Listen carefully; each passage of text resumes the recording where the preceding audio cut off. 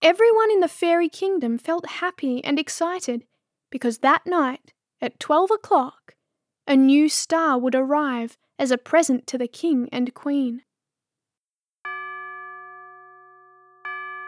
At midnight, a bright light filled the sky and started its descent into the Tree of the Kings, landing in the middle of the king and queen. Suddenly, a sweet and calm voice spoke from above in the skies and said, "Dear friends, as promised, a gift has been placed before your eyes. This gift is incredibly special and will fill every heart that comes across this magnificent creature. This special gift also comes with a magical power that will have to be discovered by every one of you. This gift has been given to you for your strength and compassion, for care and kindness. Love it and cherish it for as long as you may live."